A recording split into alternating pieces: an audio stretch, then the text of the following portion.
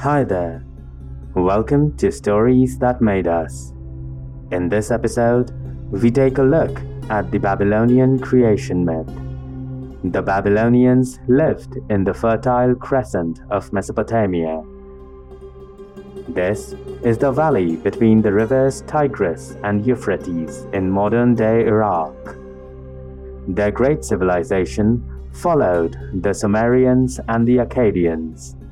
Both of these cultures have had a tremendous influence on the Babylonian thought and way of life. Their creation story thus encompasses elements from both these civilizations. The story itself is mentioned in great detail in the tablets of Enuma Elish. There was no world, no heaven, no earth, and no underworld. There only existed the divine parents, Apsu and Tiamat. Apsu, the god of sweet water, and Tiamat, the goddess of salt water. After many eons, the two deities birthed a son, Mummu, the god of mist. Mummu is the mist that rises from the waters each morning, hovering over them. In the beginning, the waters and the mist were mingled as one. They formed an immense undefined mass that contained all the elements of creation. Over time, Apsu and Tiamat birthed many children.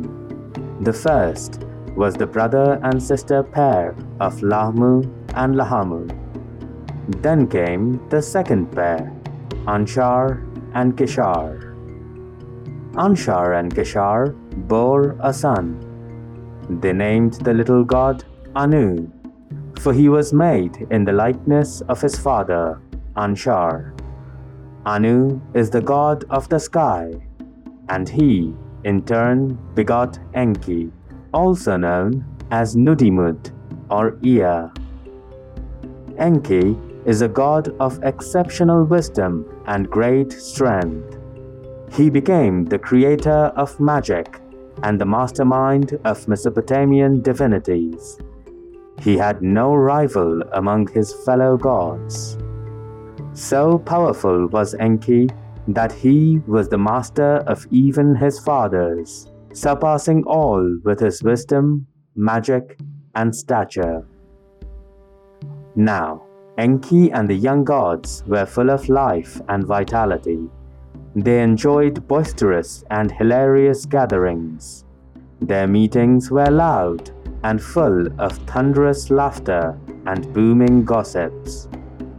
This behavior did not sit well with the older gods, who preferred peace and rest to commotion and noise.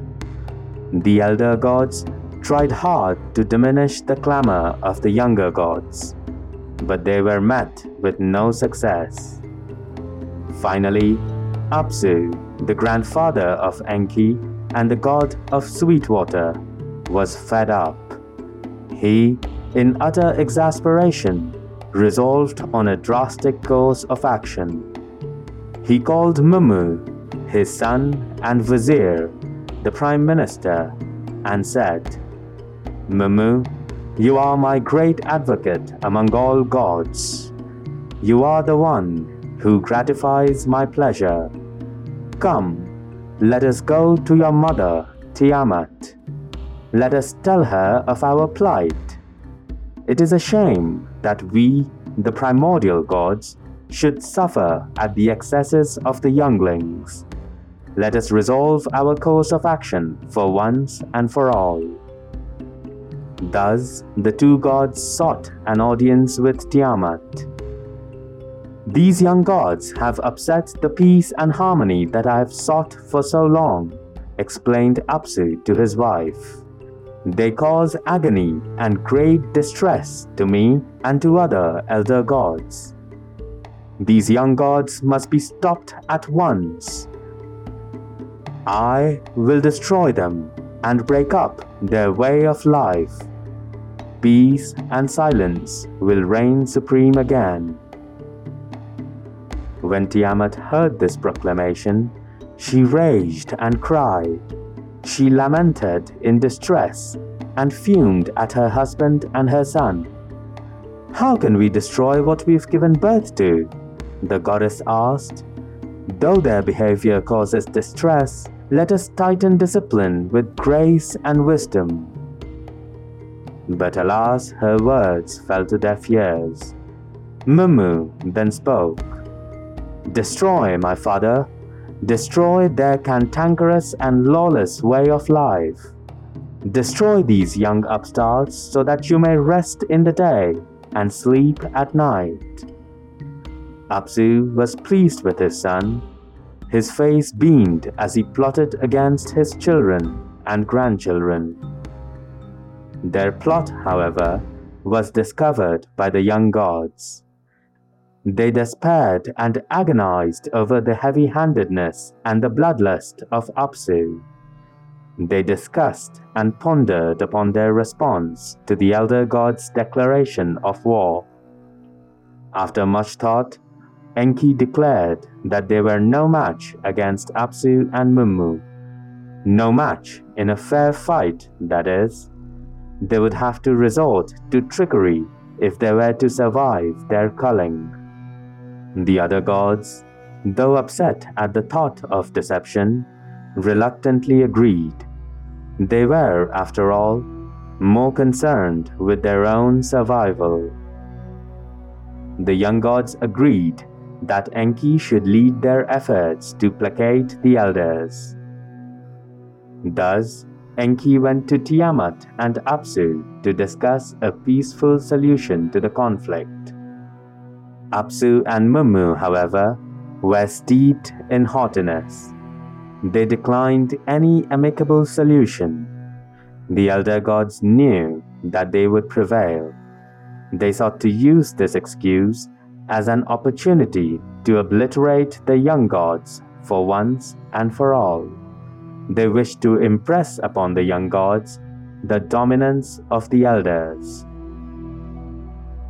Enki, thus perceiving the ulterior motives of the elders, had no choice but to recourse to cunning.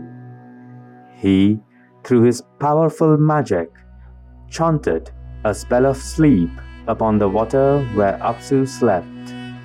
Apsu, thus drugged, went to a deep sleep. Enki then tiptoed into Apsu's domain and murdered the unsuspecting god. He overpowered and bound Mummu and thrust him in eternal confinement. Enki took the crown of Apsu, keeping it for himself.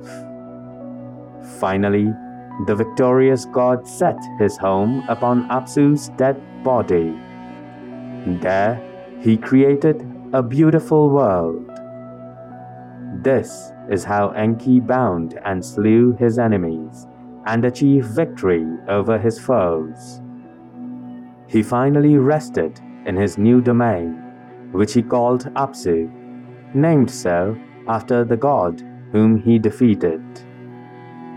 Finally, Enki created a beautiful palace in his new world and resided there with Damkina, his wife.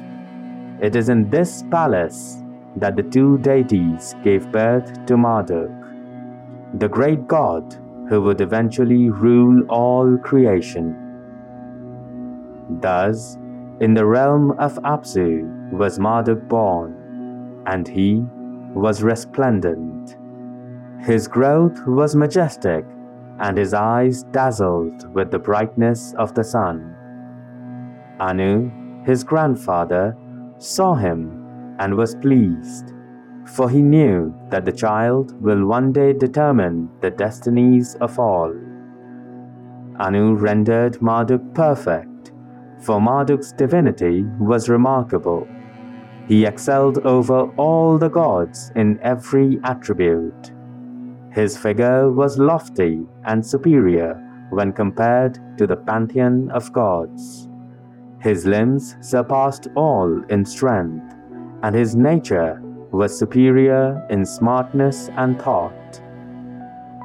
Anu exalted Marduk as the sun god and the god of all gods. Marduk was clothed with the aura of all the great gods. Anu then constructed the 4 winds, which he delivered to Marduk, thus saying, "My son, let the winds loose. Let them remind you of the tempestuous nature of the universe.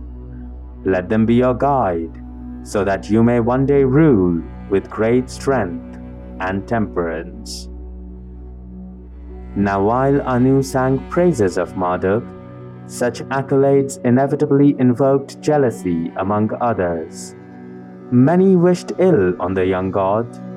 Not only were they afraid of Marduk, but were also against his preordained destiny as the ruler of all gods. They despised the honor that was bestowed upon the house of Anu. They thus plotted to kill Marduk before he garnered enough power. These gods went to Tiamat and addressed her. When Apsu, your spouse, was decimated by Enki, you did not go to his side. You sat quietly, choosing to ignore your own husband's pleas for help. You have since then given no thought to your slain husband, nor to your son Mummu, who is banished. He remains a prisoner in chains. Now you allow the house of Anu, his son Enki and grandson Marduk, to lord over all the gods. What about us, who have been loyal to you? You do not love us. You do not consider our burden. Rise, mother, rise against Anu and Marduk. Avenge your husband and your son. Make battle against these upstarts. Reduce them to nothingness."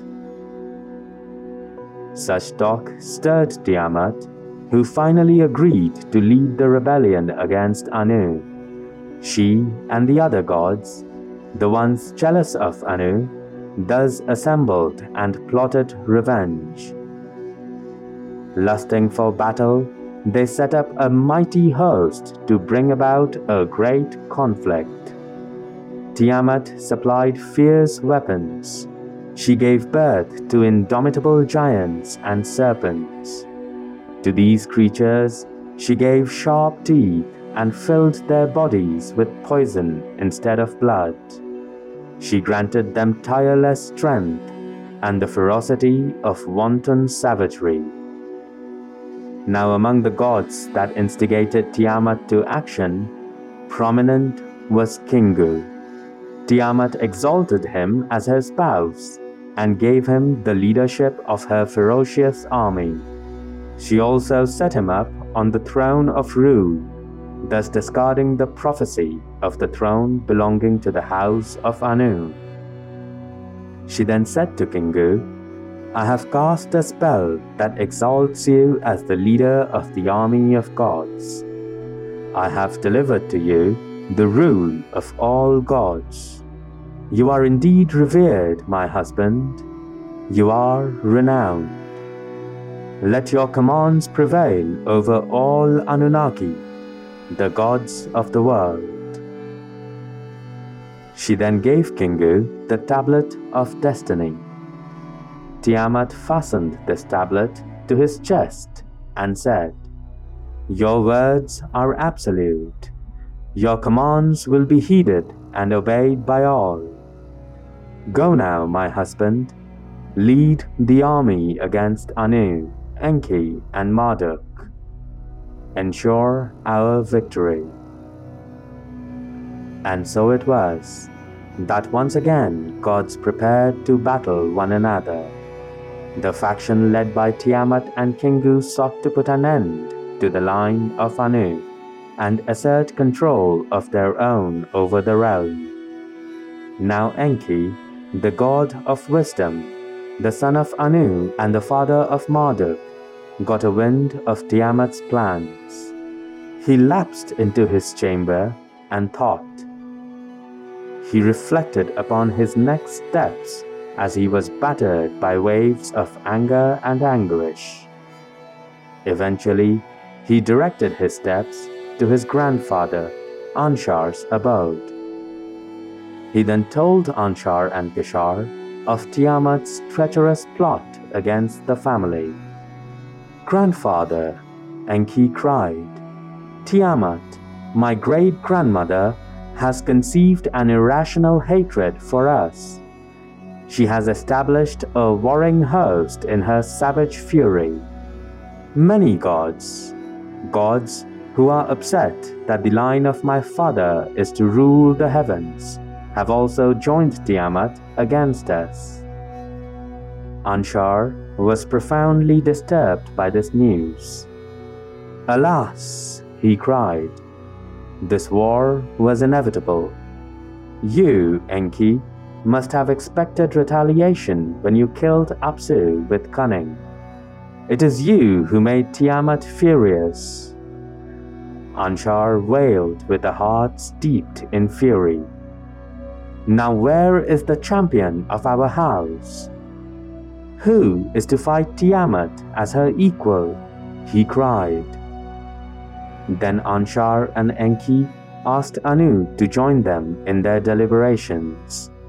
Anshar lapsed into silence, staring at the ground. Nodding to Enki and Anu and shaking his head, he outlined the problem to Anu. The gods then sat and discussed. This was a great predicament, for no god wished to face Tiamat. She was, after all, the mother of all. After much discussion, they finally decided to pit Marduk against Tiamat. Enki thus sent for his son. When Marduk arrived, Enki spoke thus: "Marduk, listen carefully to your forefathers. You are my son, the apple of my eye.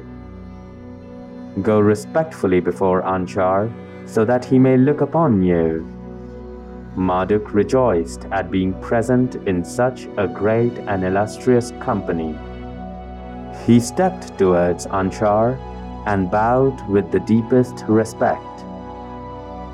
"My exalted great-grandfather," Marduk thus addressed Anshar, "do not hold peace, but speak your thoughts. I will fulfill your every desire. Who has caused you such grief and anger?"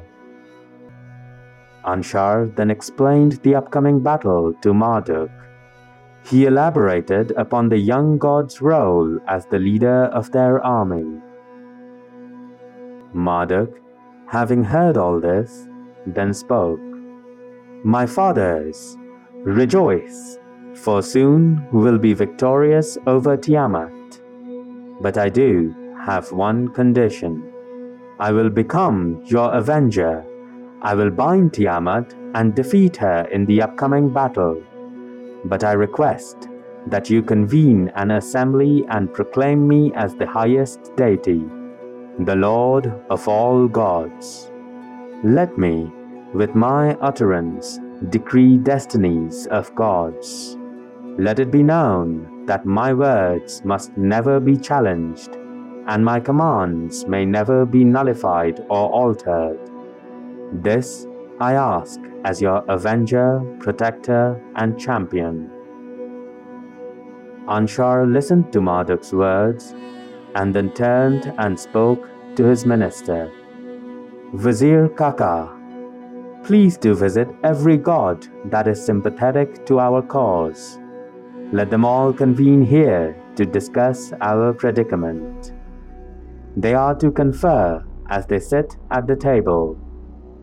Provide a sumptuous feast with delectable wine and ale. Let the gods then decree the destiny for Marduk, their avenger." So Kaka went from one god to another, spreading Anshar's words. All the gods sympathetic to the house of Anu thus assembled.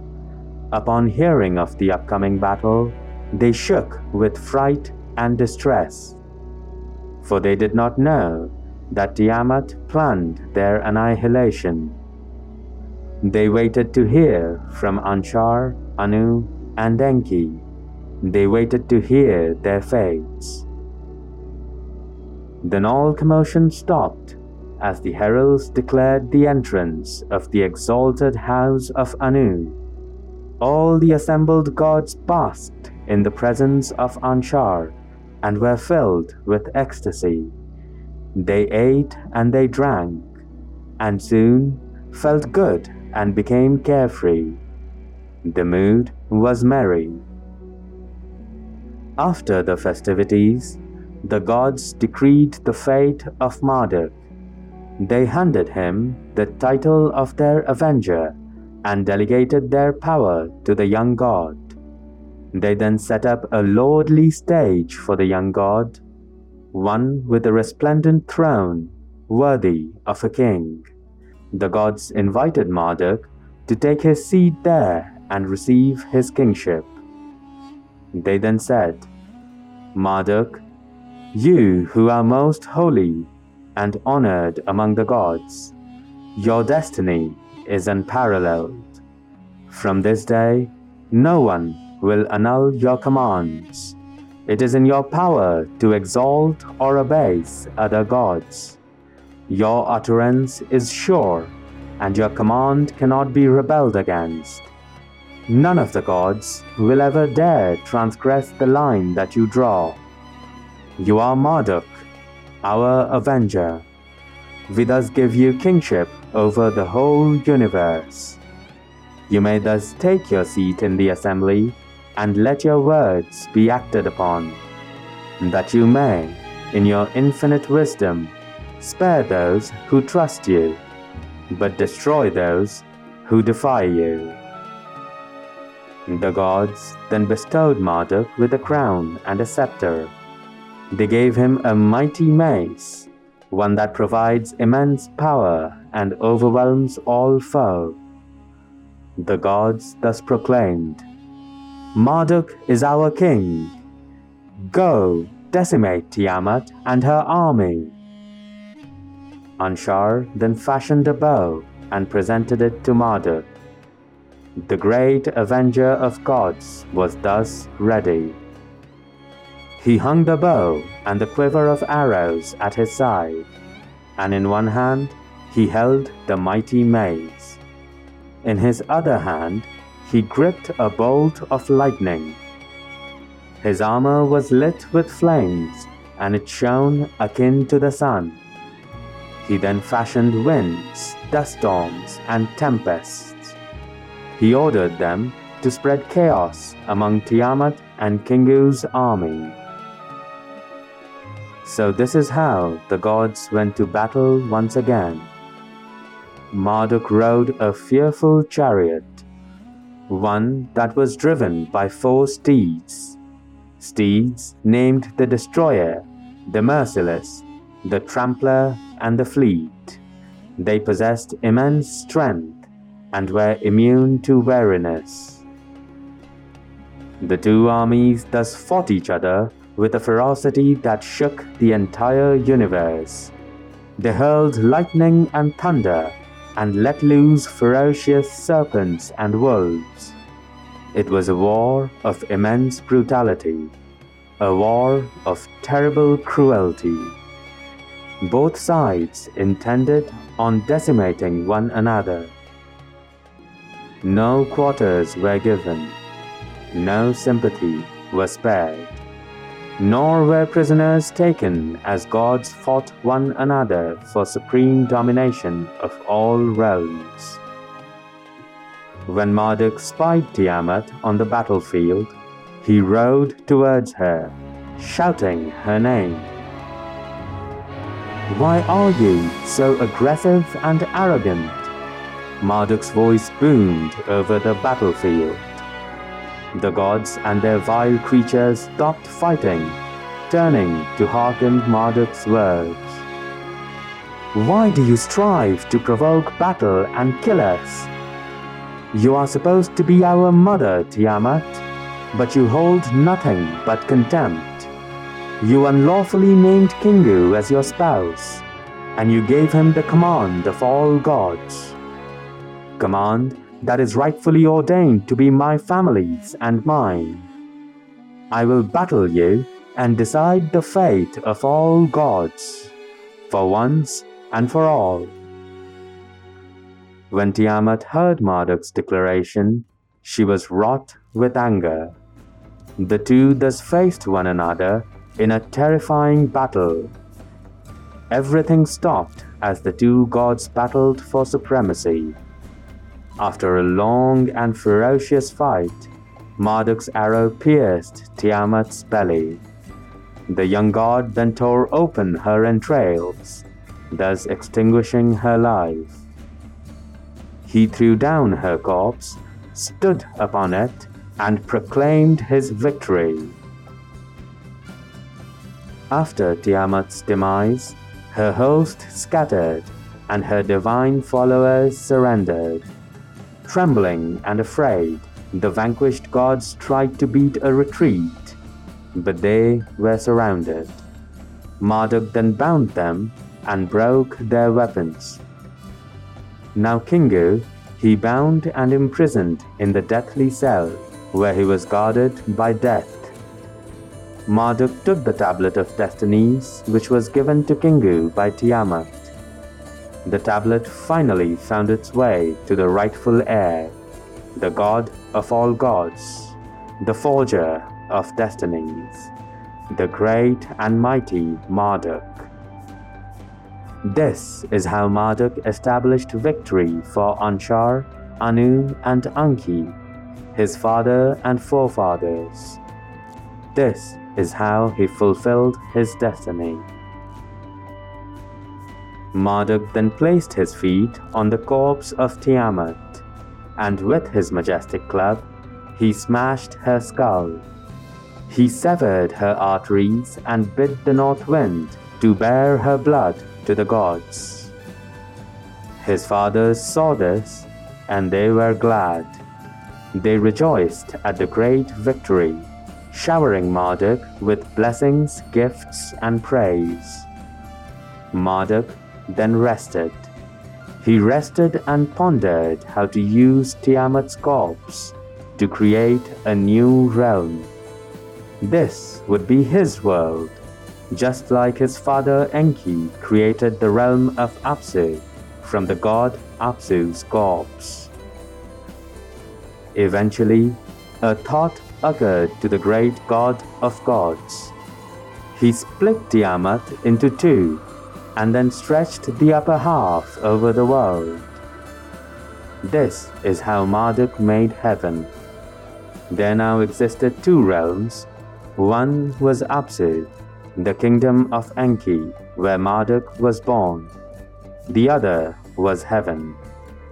Marduk then stretched the skin of Tiamat and made a new world between Apsu and heaven. This he named Esara. He made this realm in the likeness of Apsu. This realm he then gifted to his forefathers, who chose it to be their abode. Marduk then fashioned time. He set up constellations, and based on their movements, he appointed the year. He marked off divisions and set up 3 stars each for the 12 months. In Tiamat's belly, he created Nannar, the god of moon, entrusting to him the night. He titled Nannar the Jewel of the Night and established the lunar calendar. From the foam that oozed from Tiamat's mouth, Marduk next fashioned the clouds. From her eyes he let the Euphrates and Tigris flow. They became the life-providing rivers of Mesopotamia. From the rest of her body, he then fashioned the earth. This realm the great god Marduk claimed to be his own. The gods rejoiced and blessed Marduk. Anshar embraced the young god and proclaimed his title the victorious king. Marduk then spoke to the assembled gods. Above the Apsu, the emerald abode of my father, and opposite Esara, the realm which I built for all gods. Beneath the celestial bodies that I created to rule the skies, I will build a new realm. This is to be my luxurious abode. This kingdom will be earth, and within it I will establish my shrine. It is here that I will build my great palace and establish my kingdom. He then pointed at the gods and said, When you come up from Apsu or descend from heaven, this will be your resting place. I give my kingdom the name of Babylon, the home of the great god.